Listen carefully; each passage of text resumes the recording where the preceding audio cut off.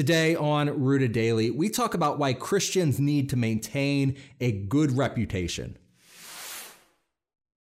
Welcome to Rooted Daily, the podcast where in 10 minutes or less each day we root you in the Bible so you can grow with God. I'm Brandon Levy, and today we're talking about how important it is for Christians to maintain a good reputation with their neighbors. The Bible calls us to a balancing act of sorts. On one side, we're told that our reputation will suffer simply because we're Christians, simply because we claim Christ as our Lord and Master. Jesus said that the early Christians would suffer terribly because of their poor reputations in the community. He said, they will hand you over to synagogues and put you in prison, and you will be brought before kings and governors, and all on account of my name. And so you will bear testimony to me. But make up your mind not to worry beforehand how you will defend yourselves. For I will give you words and wisdom that none of your adversaries will be able to resist or contradict. You will be betrayed even by parents, brothers and sisters, relatives and friends, and they will put some of you to death. Everyone will hate you because of me, but not a hair of your head will perish. Stand firm, and you will win life. Forget about trying to maintain a good reputation. The early Christians, they were just trying to stay alive. Their parents and their brothers and sisters and friends despised them so much that they participated in their executions.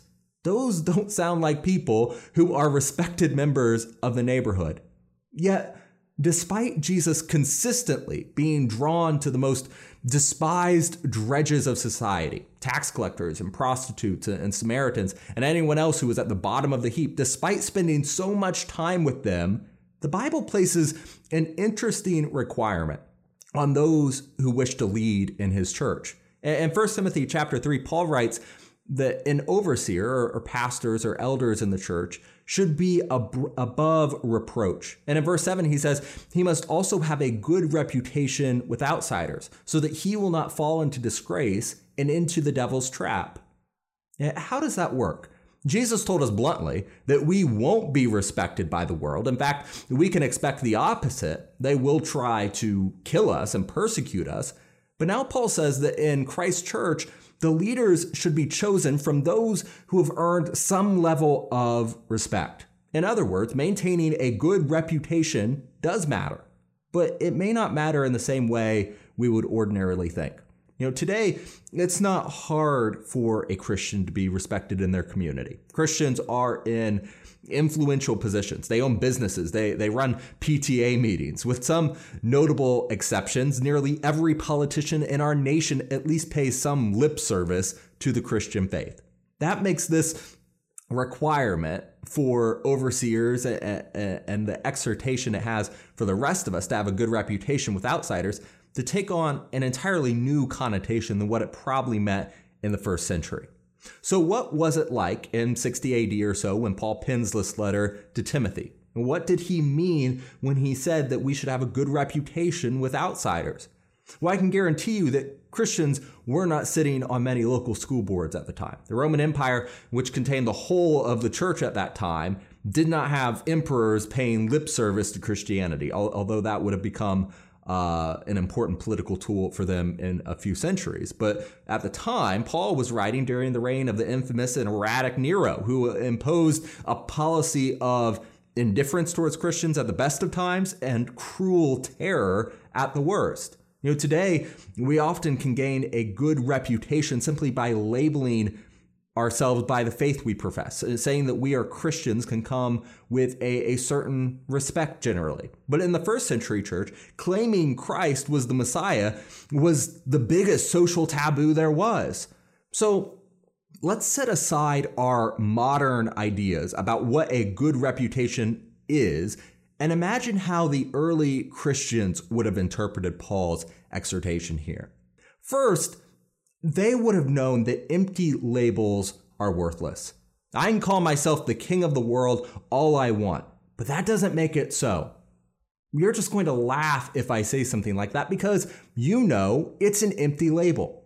The same thing is true with our faith and our reputation. We can call ourselves Christians all we want, but the outsiders, as Paul calls them, don't care about empty labels. In fact, Christians, while the New Testament was being written, could only gain respect perhaps despite their faith in Jesus. And while politicians or business owners today use the label Christian to get business, to get voters, regardless of how sincere their faith is, that wouldn't have been very successful in the first century.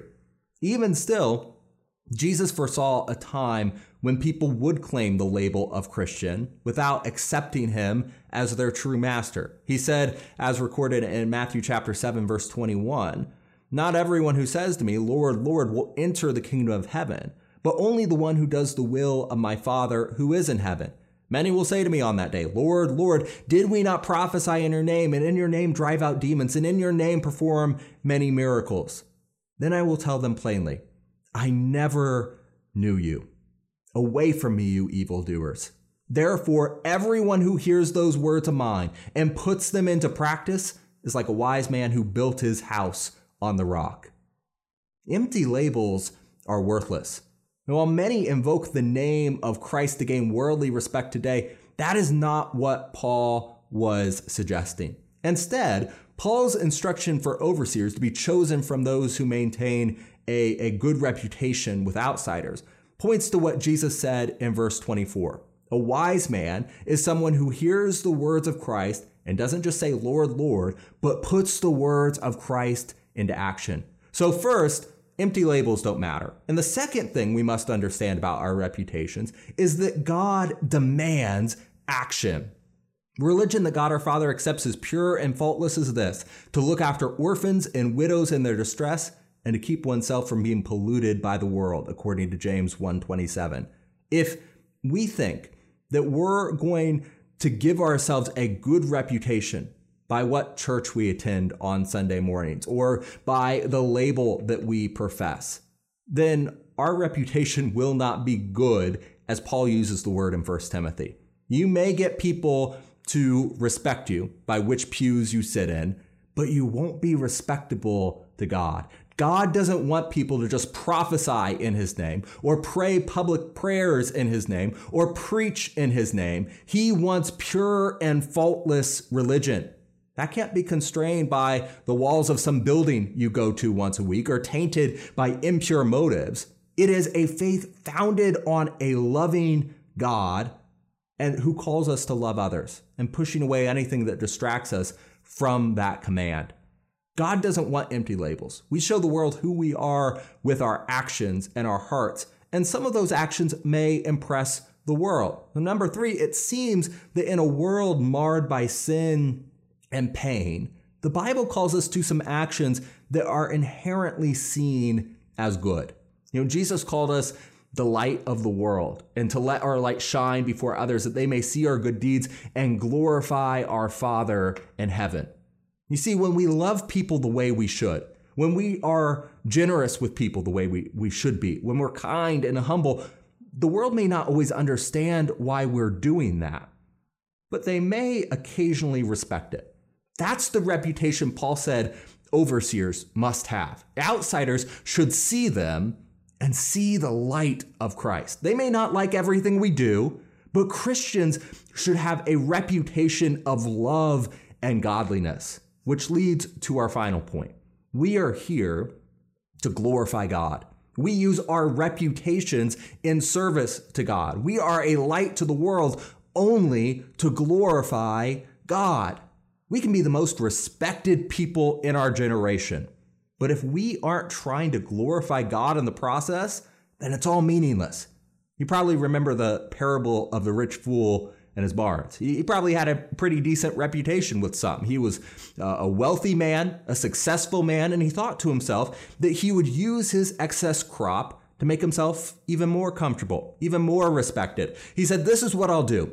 I'll tear down my barns and build bigger ones. And there I'll store my surplus grain, and I'll say to myself, plenty of grain laid up for many years. Take life easy. Eat, drink, and be merry." But God said to him, "You fool, this very night your life will be demanded from you. Then who will get what you have prepared for yourself?" This is how it will be with whoever stores up for themselves, but is not rich toward God.